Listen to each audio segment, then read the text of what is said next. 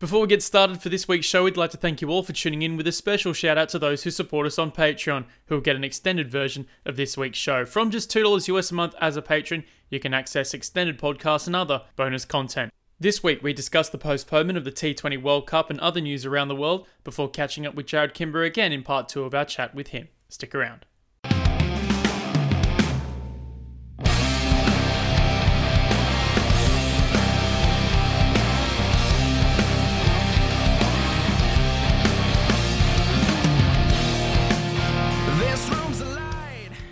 Welcome again to another emerging cricket podcast online and on Sport FM in Perth. I'm Daniel Beswick and I'm joined by the other two-thirds of the emerging cricket podcast crew. First, up in Brisbane, Tim Cutler. I hear you and your wisdom teeth have parted ways. How are you feeling? Well, it was a bad breakup. I'm doing my best not to sound too much like Marlon Brando. So this is as good as it sounds, everybody. But yeah, that was on Friday last week, and it's all four at once. It's been an experience. You could soothe yourself with last week's release of the EC Pod, which did drop Friday. We had part 1 of our chat with Jared Kimber. We have part 2 coming up a little bit later on. But first, the Emerging Cricket Podcast would not be complete without our third host, Copernicus Cricket, Nick Skinner. Nick, how's things? I'm very well. I've just been watching some Test cricket, which feels like it hasn't happened for a very long time. And just thinking back to when the Intercontinental Cup was still running and how great it was to see associates playing multi-day cricket. And it's just a shame because Test is best, as we all know. That is a pretty tenuous link. I know it's still... I was going to say, like, he must have really wanted to be talking about it there. It's not exactly the first thing I think about when I watch Test cricket. All I ever think about is associate cricket connections. The one good thing about this Test series has been that it is a bit more contextual with the ICC Test World Championship. As flawed as that World Championship is, it's better than just a pointless bilateral series. So it has been great. As I said before, part 2 of our chat with Cricket's everywhere man, Jared Kimber, will be coming up a little bit later in the show. But first, some important news to get through in the context of world cricket and especially for associate cricketers. The T20 World Cup has been postponed. It was meant to be held in Australia later this year. It's been an ongoing point. There's been rumours circulating for months now in regards to the fate of the tournament, but we finally had an official announcement this week. They've had multiple meetings, speculation as to what they're actually going to do in 2021 and 2022. We're not sure if Australia will be hosting the tournament next year or the year after, and where India sit on all of this. I have a few points of conversation that I want to bring up, but I think the first thing I want to talk about, and Tim, I'll start with you, is that for a lot of these full member cricketers, they'll have the IPL and other tournaments to worry about, other bilateral cricket to tie themselves over with. For the associates, they've prepared a long time, for 18, 24 months for this particular tournament. Contextual cricket, they've been unable to play their own international cricket, as have a lot of others. And these associates just have to wait a little bit longer just to make their mark on the international scene. That is true, but we talk about wanting to have associates involved in global events, and this is one where they are at the heaviest level in global cricket at the moment. And with that comes also the downside of it being dealt with as a global event, and they're not necessarily looking at it from an associate cricket point of view. So look, it was inevitable it was going to happen. The way that global events work is that Australia is the host, receives some money to host the event, but then they keep the ticket sales. So if they weren't going to be able to have crowds, and whether it was safe to have crowds was going to mean it was always going to be really hard to host. What that means for associates, yes, all the prep that's come to that, leading up to the type of cricket they wanted to be playing in Australia. They've got another year, and we know that a year is a long time in associate cricket with players coming and going, and the churn that happens there with not having as many players on professional contracts. So that'll be really interesting to see what the decision is made and how that changes teams and their preparations. Yeah, I think we made the point last year when the qualifiers happened that it was a long way away.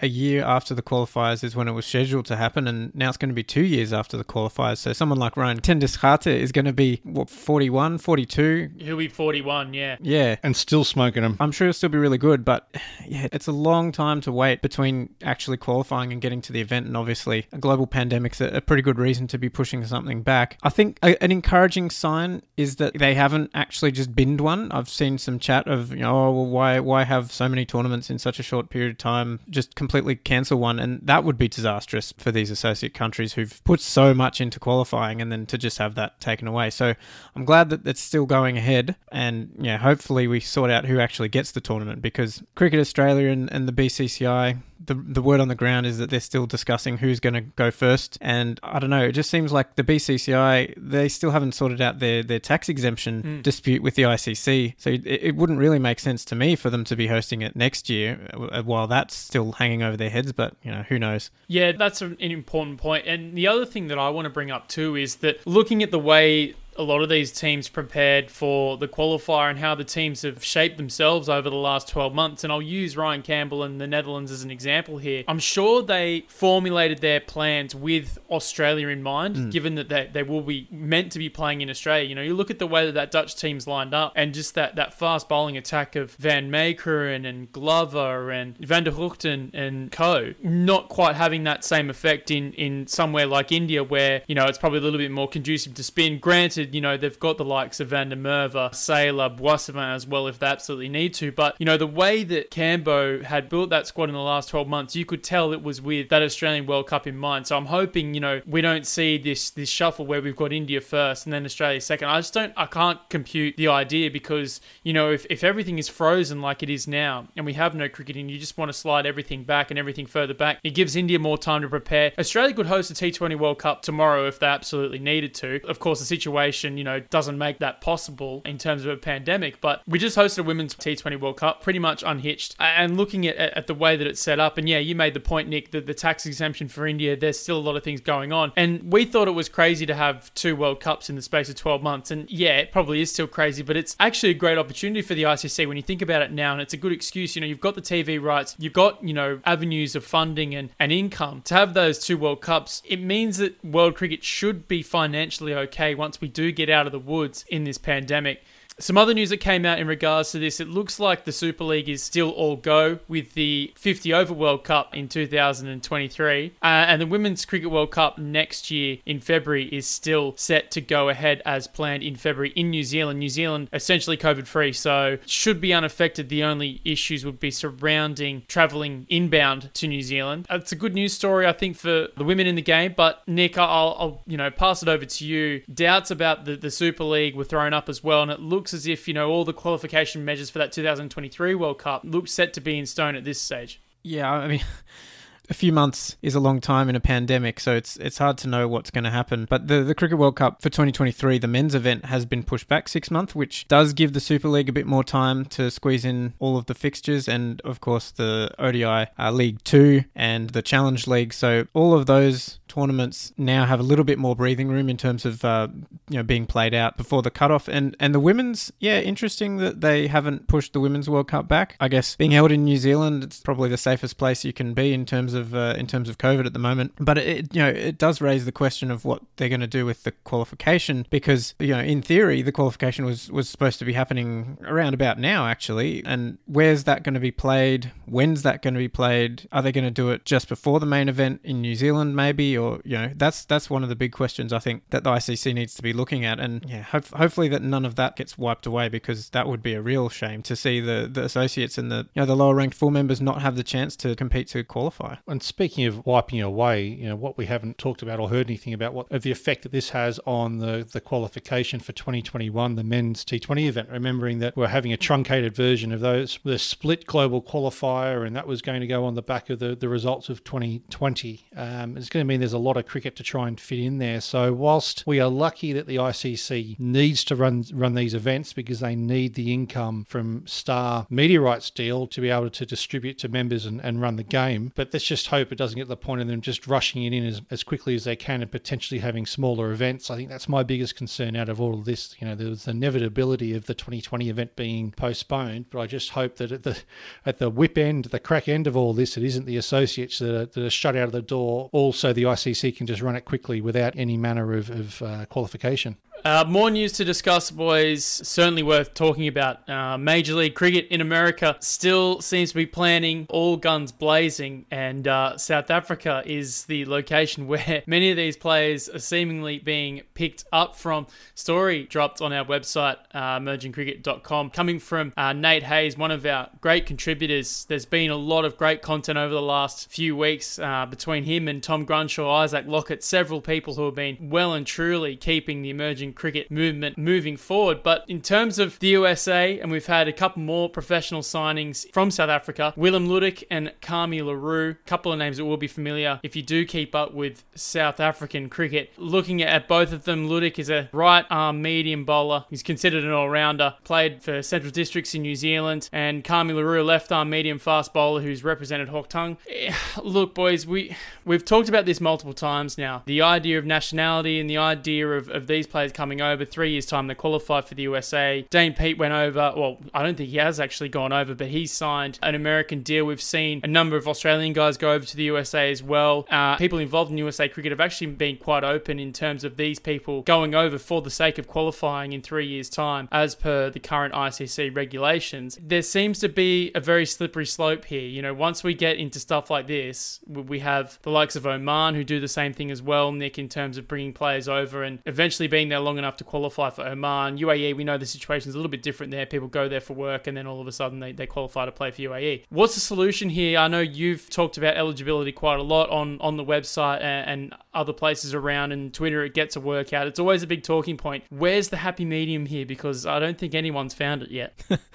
No, well, if someone had, they probably would have written it into the ICC eligibility criteria. But I don't know. It's tricky because eligibility is one thing, and you can have all different rules around who's allowed to play and who's not. And I think the residency qualification is a bit too loose, especially for people coming over from cricket playing countries who've already played professional cricket. It's interesting seeing someone like Willem Ludik, who's 23, so he's only just starting out his career, and he's already deciding to throw his lot in with the US. Whereas Kami Larue is a bit different in that, if you read the statement he put out when he announced the signing, he sort of said it seemed like he'd reached the end of the line with his career in South Africa, and he'd lost his domestic contract, so he was looking around for options. Whereas Ludik had already moved to New Zealand to pursue a career there, and now he's jumping ship to America. So yeah, the question I would come back to is this helping develop the game? And importing players in can bring you success for the national team and on the field, but will that actually increase interest in the sport domestically, and will it get more people in America playing cricket? I don't think it will.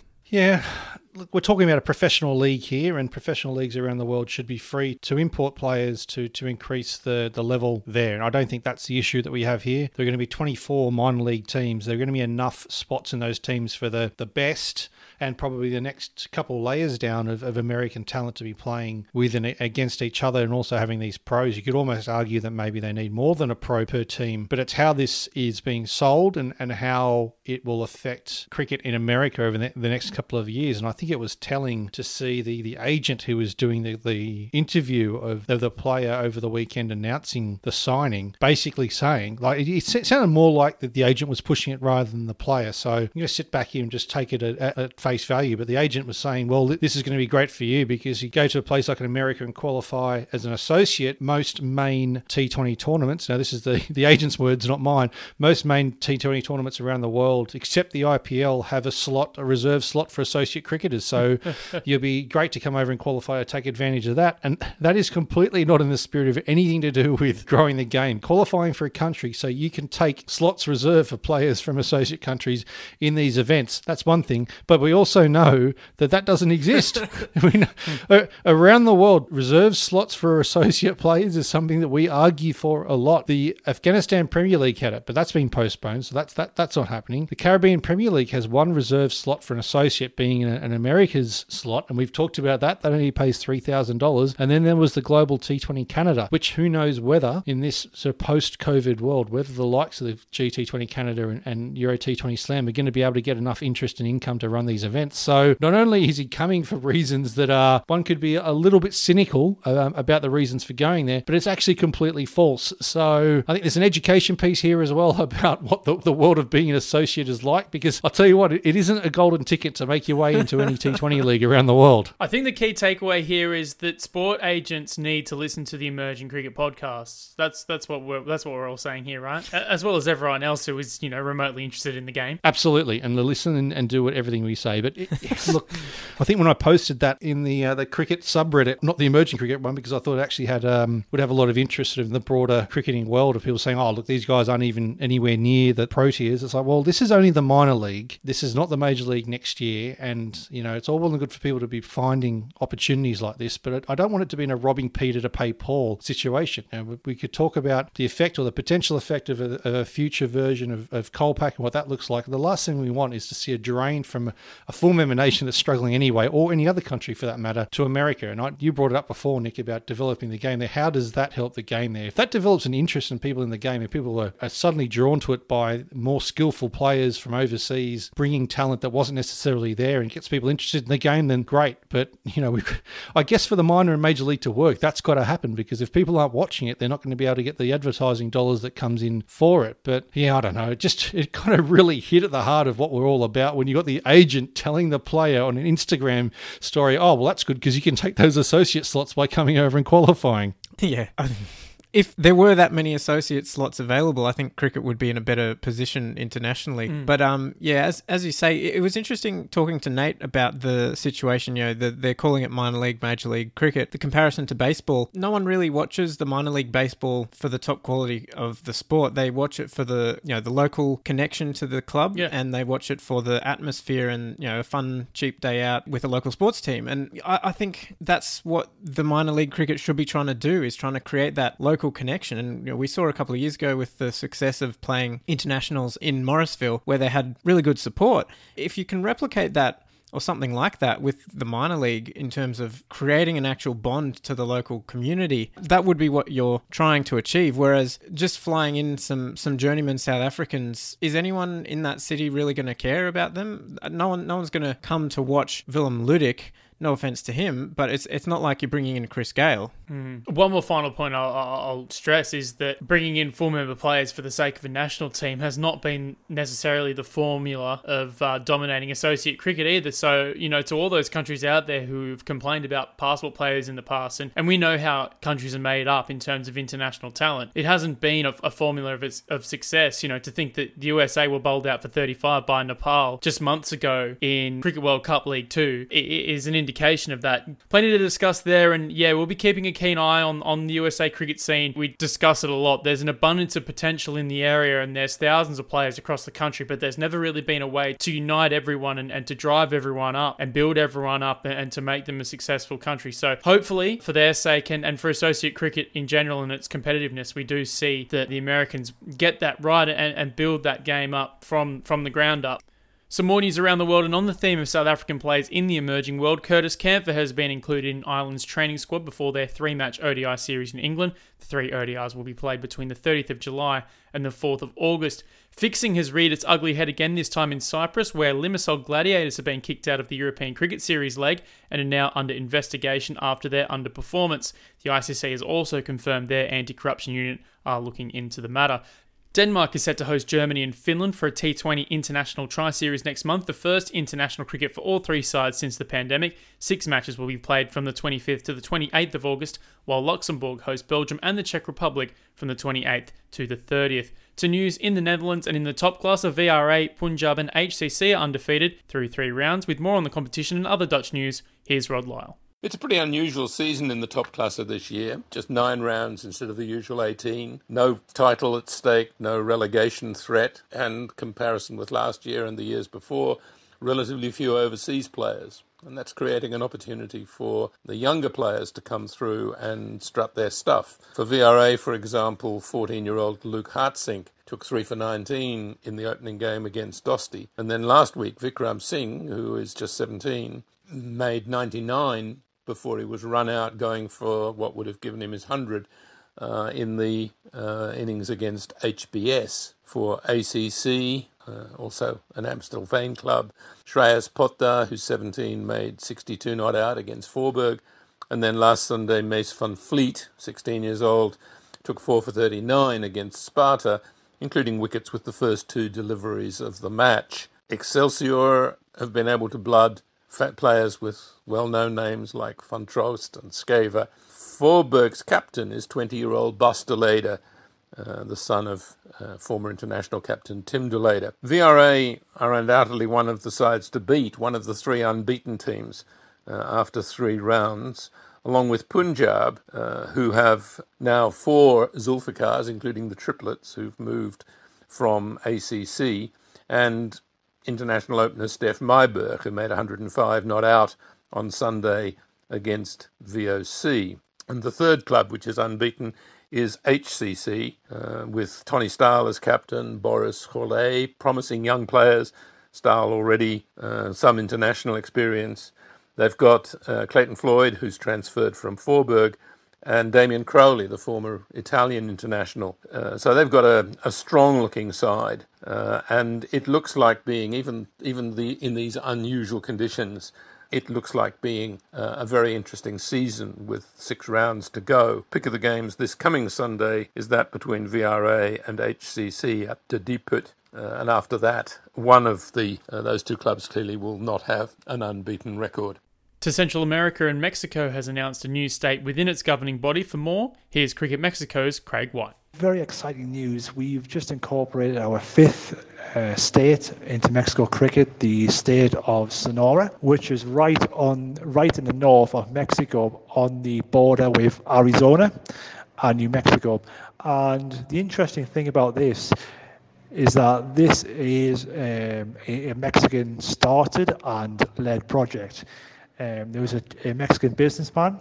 He got in touch with us on Facebook with a proposal to develop cricket in Sonora in order to give an alternative sport to baseball. And he got interested in cricket because he watched, just by accident, a documentary on HBO about cricket, and he thought it looked interesting. Following that, he got in touch and wanted to get involved. That's all the news we have time for. Make sure to log on to emergingcricket.com to catch up on all your emerging cricket news around the world. But for now, here's part 2 of our chat with Jared Kimber. Hi guys, I'm Chris Pearce, the head coach of the Czech Cricket Academy. Právě posloucháte Emerging Cricket Podcast. Going back to the way that cricket teams aren't optimising their resources, one interesting idea I've seen is that of a specialist fielder. And obviously fielders, and this is a bit like wicket keepers, can make a huge difference. And a lot of the time, not all of your batsmen bat. So if you do have a specialist fielder, it's not necessarily going to damage your batting lineup. Yeah, it's an interesting one, especially for T20 cricket. Hayden Walsh was probably my last big hope for that, and now he's too good a cricketer to probably do that anymore, sadly. Not sadly for him, but sadly for my pet theory. But yeah, I mean, realistically, players go on and off the field in franchise T20 cricket, toilet breaks, changing shoes, all these sorts of things. You really, if you have the option to have a world-class fielder come on, I think it's a no-brainer.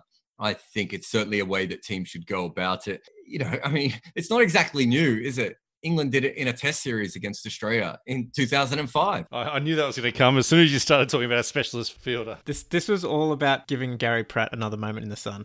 Yeah, I mean, but teams do that a lot anyway, don't they? Like Jordan Silk, would quite often be 12th man for Australia, I think, early on in his career. And there was a lot of very good young fielders for Australia, South Africa and England who've had their chance to field because they're known as good fielders. Taking that next level and making it a thing makes sense to me. If the IPL keeps growing, eventually I think we would see something along these lines. You might get the 8th overseas player in the IPL, might do something like that. I remember when I went to the CPL and one of the overseas players said to me, the best thing to do in the CPL is to find 4 overseas players who fit a spot within your team, but make sure that all of them can field. And I think that actually makes quite a lot of sense. A lot of time in a lot of these leagues, especially some of the, in some of those leagues, the fitness of the younger players, not so much the fitness, but the fielding awareness and the fitness all sort of comes together. So specialist fielders do make sense. Just not sure how you carry that. It's the sort of thing that Chennai could do, but I'm not sure how many other teams in the world would be able to do that. You've talked a lot about what people aren't seeing or aren't looking for. Mm-hmm. What do you look for in a player? I know we could talk very micro about skill sets, but do you have a sort of a top line thing that you in your mind when you're looking at players? My big thing is usually role definition. So it's all well and good for you to tell me that this player is a good cricketer. What specifically do they do that makes them a good cricketer? So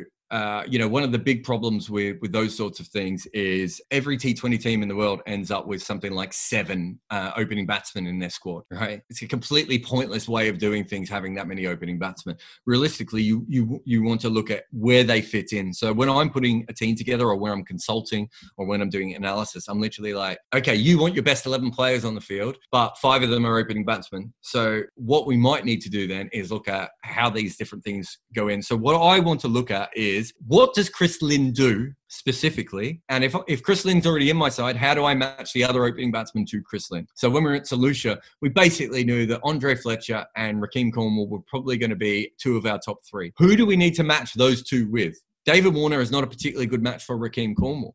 But if Chris Gale comes available on the market, or if JJ Smuts is available in the draft, you might want to suddenly then bring in someone like that, because JJ doesn't, he's a larger lad and doesn't need to run as much, and he's just going to wallop the ball. We then have two bowlers, one who bowls off spin and one who bowls left arm finger spin in our top three. So we've got our two all rounders. So now I'm looking at that and the match. So I'm looking at that sort of side of things, because almost everyone in professional cricket is a good cricketer. And my theory is, I got this from Muhammad Khan as much as I've sort of brought it up myself. So Muhammad Khan was the Jamaica Telewalla's general manager. He's the one who hired me at St. Lucia. He's like, there are club cricketers around the world at the moment who have one specific skill that, if they were given the chance, would be really good T20 cricketers. And if you look at Michael Yardy's bowling, Michael Yardy, I think, was Muhammad Khan's reference to that. But Andrew Tye is another very good reference to that. Evan Gulbis is another very good reference to that. There are lots of these guys out there. Samuel Badri. I mean, Samuel Badri is essentially a club level cricketer in many different ways,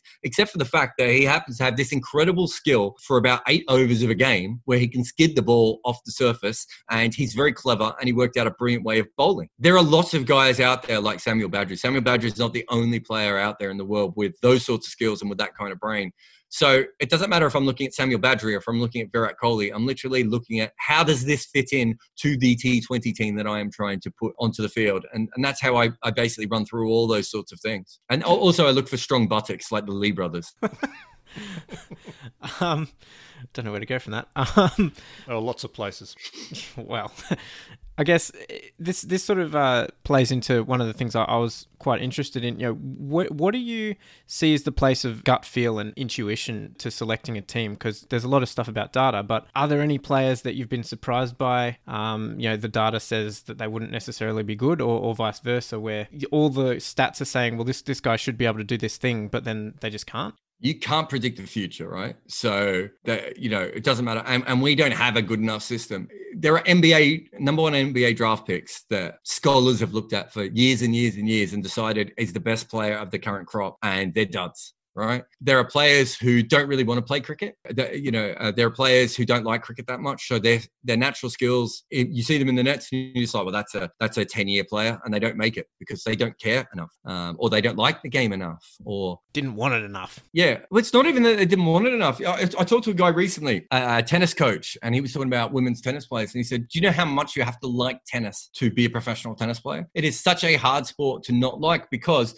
you have to hit 10,000 balls, every couple of days to be good at it. If you don't actually like hitting those balls, and you look at Darko, that was in number 3 pick in Detroit, years ago in the NBA. He happened to be 7 foot tall and really skillful at basketball, but he didn't want to be skillful at basketball. I think he runs a cheese farm or something now. I don't know if you can have a cheese farm, but just going out to feed the cheeses. Yeah, they grow very well in the fields for him. But you have to actually want it. So there's all these different things to go on. What I say is, go back to due diligence again. If you're going to make a gut call, you still need all the information, right? And too many of these gut calls are nonsensical, right? And they don't make any sense. So James Vince. Oh, look how much time he has in playing the ball, and look how good he looks. Yeah, but James Vince averaged 45 in Division 2 cricket, 35 in Division 1 cricket, and 25 in Test cricket. There's a reason that pattern exists. He might look pretty, but there are proper flaws there. Owen Morgan, from the first time Owen Morgan played Test cricket, I said, this cannot work. He has never made professional runs in first-class cricket. He doesn't have the technique to do it. It doesn't matter how great he is at everything else in cricket. It is never going to work. There are certain plays that doesn't happen. Now, Owen Morgan might get there and change how he bats, right? Now, that's a thing that we can't work out. And we can make different guesses. And the two players that always come back to in English cricket are Marcus Trescothick and Michael Vaughan. If you were doing proper analytics during Marcus Trescothick's career, there were heaps of signs there that he was a Test player. He would make, 120 in scores of 200 on really tough pitches off almost a run a ball, right? You can look through advanced analytics and go, he is a well above average player. It just happens to be that no one is making runs in that period. Michael Vaughan is a player who had all the advantages of the England professional system in that he went on tours over and over and over again and made no runs on most of them, but he went on Lions tours and he kept playing. And then he got picked when he was at his absolute peak age, and it still took him 10 or 15 tests to go in. So when people say he's a gut choice, if after 12 tests he'd been dropped, or whatever it was, I can't remember how long it was where he didn't do very well in Test cricket, would we be saying that was another gut choice that went wrong? We can't tell the future. What we have to do is we have to put as much things in our favour, right? So I work with Roddy Eswick when we were in St. Lucia. Roddy Eswick is a brilliant judge of talent, all right? And I know that I am going to use him. But I also know that he has his own natural biases, kinds of cricketers that he likes. But if I talk to Roddy Eswick and then I talk to 5 other people and then I go back and look at the data and then I look at the video and then I look at, to go back to James Vince, there has never been a middle order batsman in Test cricket, while we have these numbers, who has had a higher percentage of boundaries, who's averaged over 35 in Test cricket, because you have to rotate the strike. And James Vince doesn't rotate the strike. The only guys with a high boundary percentage who've ever been successful are opening batsmen. And that's because all the field is in and you can get a few boundaries away early on, right? James Vince's record, it looks like Virinder Sehwag's, and he's trying to do it batting at 3, 4, 5 and 6. It doesn't make any sense. Once I start to look at that, I go, either James Vince, if he's averaging 55 in first class cricket, I can go, maybe he's different. Maybe he's the one that will break that and he can do it differently. If he's averaging 35 in first class cricket, I'll be going, there's nothing here that tells me that the gut call overrides all the information, right? So you have to put all those sorts of things together. You're basically trying to weigh everything in your favor. You're trying to make a series of bets when you make a selection where you've got all the most information available to you. And that doesn't mean not talking to cricketers, because cricketers are brilliant. England and now have this system where they have scouts go out. So when they have a wicketkeeper, they have like 2 or 3 different wicketkeepers go out and watch all the wicketkeepers. And I think they have a permanent board of who's the best wicketkeeper in the country, who's the second best wicketkeeper in the country, and who's the third best wicketkeeper in the country, right? Now, some of that will be Ed Smith, and some of that might be the coach and some of the other selectors. But a lot of that is these scouts going out and having a look at it. And the rest is the analysts looking at the numbers as well. So why don't they keep picking the best wicketkeepers?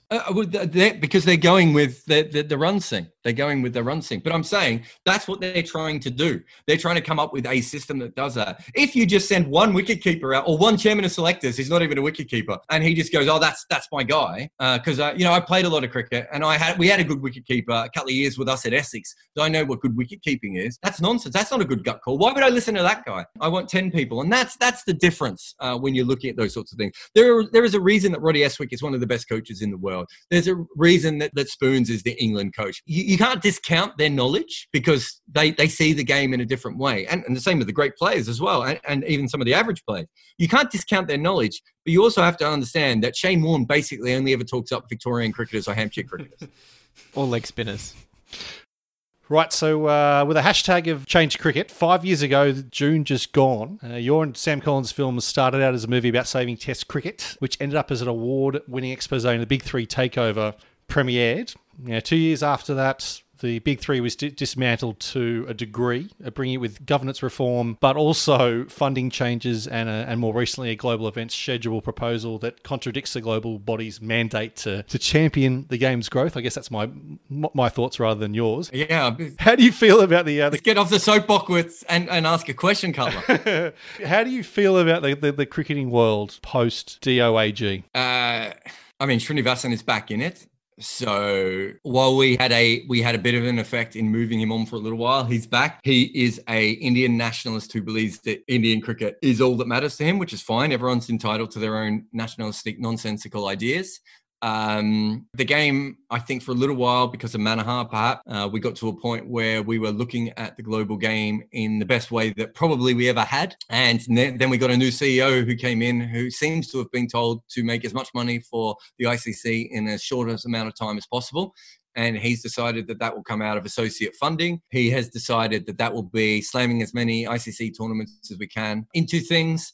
I have a lot of friends who work for the ICC. They're miserable at the moment.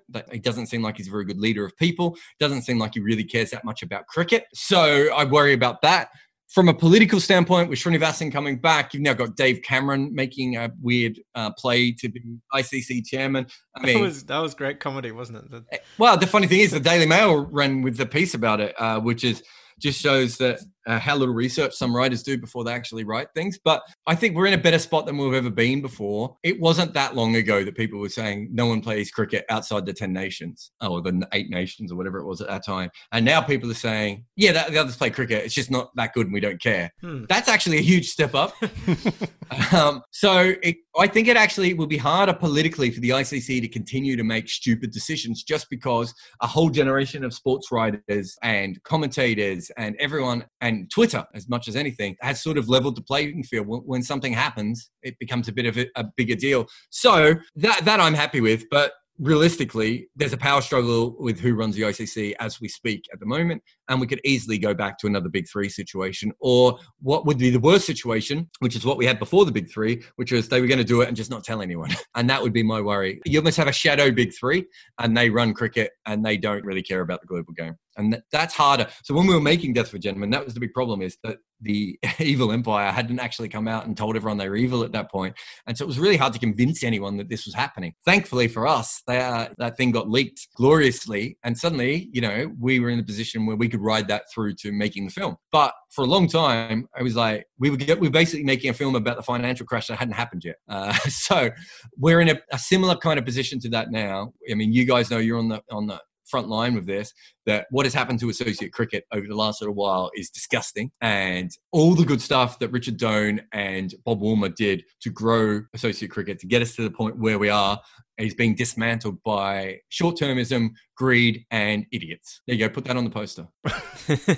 Well, we've seen Imran Khawaja as the temporary chairman of the ICC, and obviously he's come through from Singapore, and it just gets me thinking. How do you think cricket can build a progressive or a development-friendly coalition in today's ICC environment with arguably a shadow evil empire, as you called it? How can we fight back? The only way that it can happen essentially is you need a convergence of a bunch of things all happening at the same time. They had their chance when Srinivasan and the Mudgal report was going on, of basically going, this is our chance to go independent and run the ICC independently and give all 105 nations a vote if they had to, or whatever system that they wanted to come about. We've seen Irish cricket took a huge step forward when they went independent.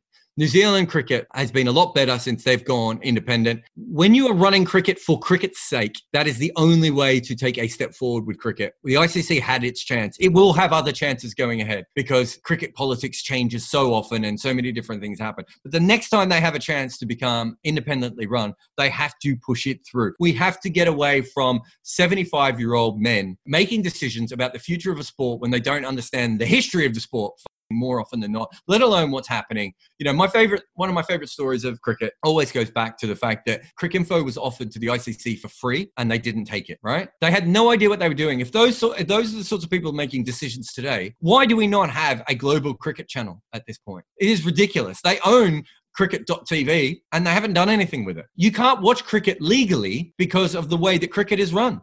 It is a pathetic situation to be in. So for me, there will be another convergence of events, that something will happen where we can do it and we can get independent cricket governance at the ICC level in. If we do not do that, we will continue to go at the whim of whatever is whatever one of the big boards wants to do at any time. And they will be a string of idiotic ideas, basically. Here's a story about Death of a Gentleman. When we were making it, Sam was contacted by someone in English cricket going, what are you doing? Do you realise, like, by outing all this, that you're basically making it harder for England to dominate cricket for the next 20 years? Like, if the Big Three thing happens, we can dominate cricket. That's how some of these people are thinking, right? For them, do it properly. Don't put that on the poster. Well, I think that has to say that is on the poster. So, Godfather 2, Empire Strikes Back, and I'm mindful that we've just been talking about the evil empire and Palpatine, and with a score of 7.3 on IMDb, are we going to see a sequel? I think a lot of things would have to happen in order to make a film like that again. I wouldn't say I'd never make another documentary on cricket. I mean, you and I have talked about some. I tried to get one up. I wanted to do one on Bob Woolmer for ESPN. sadly, they wanted to do a really boring film on Sachin Tendulkar instead. There's not enough of those in the world. Well, and look, it's one of those things too. The Bob Wilmer story is so interesting on so many different levels. Yeah. From the associate standpoint, from the match fixing standpoint, and from the fact that he died, while he was coaching. So I thought that was a sort of a no-brainer. I don't know if I'd ever go back in and do cricket politics again. It was so frustrating, and I hate them all so much that I spend a lot of my time trying not to do that. But you never know. You never know what will happen. I don't think I'd ever do another film like Death of a Gentleman, in that I would never do another film if I didn't know where the basic funding was to begin with. So if Netflix or Amazon Prime were to come to the party and even give, $100,000 or something, I would go off and make a film in a heartbeat. What I wouldn't do is spend 4 years of my life with a whole film crew living in my house and trying to make a film that way. I don't think I'd ever do that again. But look, the story doesn't end. Well, that's your movies. A little self-indulgent for you here. I want to know what your favourite pieces are that you've written. My favourite two are Afghanistan, Shahid Afridi of Kansas, following Mohibullah Archewell's journey from an Afghan village to a village green in America, and Emma Lai Walks on the Grass, a piece on the Hong Kong... I wonder why you like that one. Women's captain. It's because I pitched it to you on the evening of the premiere of Death of a Gentleman, and that was what got you to Hong Kong. Nick, what are your favourites before we let him answer? The Peter Boren profile you did, I think it's called Boren's Boys Power On or something like that, but I've always been a big fan of Peter Boren. He's a great bloke, and that was a really good profile of him. The Sean Tate ING Cup final retrospective you did, I think it was the 2006 final. I've always been a sucker for domestic state cricket, and New South Wales won in the end, so that was good. Yeah. And obviously the point fielders with gloves, the discussion on wicket keeping is very close to my heart as a terrible club wicket keeper. We'll link all these in the show notes as well. It'd be rude not to. I actually linked those first two on our launch story. I hope you saw that, Jared, when we launched the website in April 2019, and saying that there are some amazing writers out there. You've got a website? Yeah, it's Emerging Cricket. Let me check that. emergingcricket.com. You should look at it. .com. Interesting. I'll take a look one time. I'm freelance. I'm available for all Mate, for all jobs at the moment, even to work with you, Cutler. But look, one day it will happen. Don't worry. The MLI piece is a really interesting one for me, because convincing Cricket Info have become more and more insular, sadly, I think, as cricket has got bigger. And I think that's partly the American influence of, wait a minute, cricket's really big in India. We can make a lot of money from this. And so it's been harder and harder to sort of sell things to them internationally. And the only reason I got to go to Hong Kong for those, you're talking about two of the pieces I think I wrote on that trip. Yeah, I was going to say one of those was after the game that Hong Kong should have won. Yeah, the Boren piece. That would have got them into the ODI Super League. Yeah. But anyway, not that we're bitter about that. So, the only reason I got to write that was because I literally said to Cricket Info that it wouldn't cost any extra on the fare, because I had a book to Hong Kong. It was going to cost me the same as going to India, but I could stop in India because of the way that Emirates fares were. So sort of tricking ESPN into letting me write those is quite, one of the things I'm very proud of, which I haven't been able to do as much as I would like to. It's quite sad, actually. There's so many great stories in cricket that aren't written about because people are just not sent out to do them. And I think Emily is, you like this, Cutler, she's, in my podcast, Double Century, I think she's the 10th episode, so she's coming up quite soon. She's basically just me reading out the piece, but... Well, not everyone's read it, so yeah, don't let it go to waste. Yeah. If you're going to interview her and get it going in Cantonese with your perfect Cantonese, would have been interesting with a voiceover. But yeah, so that's a really special thing to be able to do. Obviously, the Archie piece, being able to follow someone who never made it to the top level of cricket because of who he was and where he came from, but obviously has great cricket talent and has an incredible story. It's hard not to write a great story when a guy tells you that he was defusing bombs on the outfield before kids' games. So, you've got that sort of stuff. Asif Karim was a really important one for me. It was probably the first long form I threw everything into. Asif Karim, you start off with, remember that guy who bowled that couple of overs to Australia, and you end up writing an incredible story about the history of Kenyan sport, really, as much as anything, and that incredible family that he comes from, 3 generations of Kenyan cricketers, tennis champions. That I'm very proud of that sort of stuff. The Sreesanth piece as well, I think it was a huge one for me, being able to show the other side of match fixing and what it does to someone, and rather than the obvious thing of all match fixers are evil, is talk about what happens and how hard it is to prove and those sorts of things. And, I've got a few other pieces like that out there. But usually it's just the ones that you do the most work on that you end up liking the most. So they're very long-form pieces for the Cricket Monthly. I mean, that wicket-keeping piece probably took me 5 years from the first time I had the idea of it to when it finished. I think I talked to 38 wicket-keepers around the world. A couple of associate guys, Gary Wilson. I'm not sure I quoted him in there, but he was one that I talked to. And, you put all those sorts of things together and you try your best. But realistically, as a writer, I think it just comes down to honouring the effort and maybe honouring the story. So Aubrey Faulkner's another one that I wrote about, where you just he's a guy who killed himself thinking that he was a failure. And I really wanted to right that wrong. So if you look at MLI, you look at essentially it's giving someone a go. And we don't know that there aren't other MLIs out there because young Hong Kong girls are not allowed to play sport and not allowed to walk on grass, right? Sean Tate, what an incredible cricketer he was. And because he's not the fastest bowler ever, you don't look at him.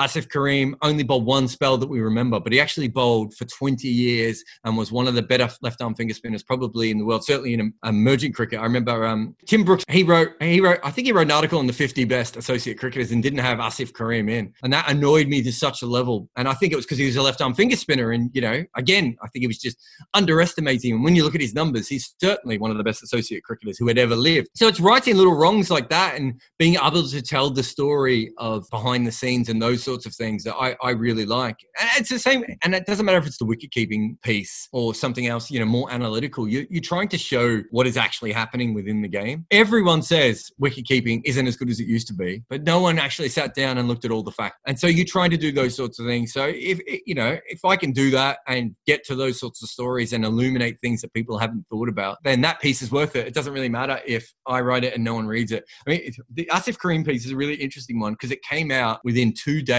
or maybe the same day that I wrote a Michael Clark piece. And the Michael Clark piece I wrote in 24 hours. And the Asif Karim piece took me a year, right? And this huge, the Michael Clark piece, I'm very proud of because it took me only took me a day to write. And I think I really got to the essence of who Michael Clark is in that piece. But Asif Karim is such a great piece of writing. I say this from a craft perspective, the research and the quality and every line was sort of changed to make it perfect. And the Michael Clark piece, I belted out. Michael Clark piece probably had close to 500,000 reads, and the Asif Karim piece probably had 20,000. And 1,000 of those probably were me. But that's the gig. Do you know what I mean? And so you have to do that. I was authoring. You can put your articles in authoring, and they tell you how much. One of my most shared articles ever is a piece about Muhammad Amir falling over at the Gabba, hurting his knee, and then coming back out to bowl later on after looking like he needed to be amputated. And you're just like, oh, this is bull.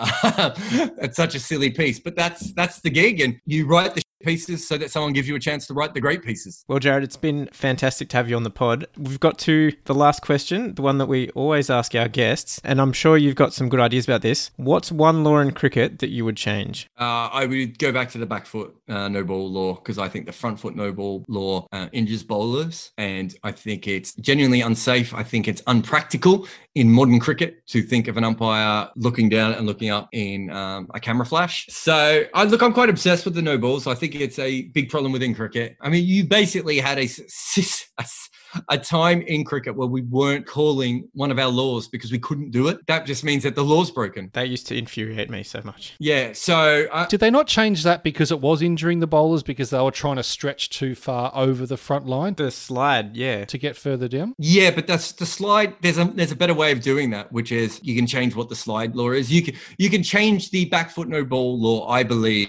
so that we don't have bowlers sliding. So if your foot touches the line, for instance, your back foot touches the line, then you are automatically, it's a no ball as well. There are ways of doing all this that we can do it. I think that they were worried about the fact that bowlers were dragging all the way down the crease, which is the main thing. So if you look at, I think it's Ray Linwell is the classic example. I believe there are ways around this that shouldn't be that much of a problem. But I think that stress fractures and broken backs you read the history of early cricket, it doesn't seem to be a thing. Now, it could be wrong. It just might be that it wasn't reported on enough. But I think that is a major thing. And I also think that having umpired, I just think the front foot no ball law does not make you a better umpire. I think it's a poor law in almost every way. And I think there is a better version of the back foot no ball law that we could come about now and we could change cricket. So I'd probably do that. But I haven't thought about the logistics of it too much, other than the fact that I think that the front foot no ball law doesn't work. I think that's a very good answer. And for a change, a guest who actually knew what they wanted in the changes. So not knowing whether you've listened to too many, but a lot of people will say that bringing in a double play, allowing 2 wickets to fall on any one ball. That's a popular one, yeah. Is a lot of people's one. And a lot of it is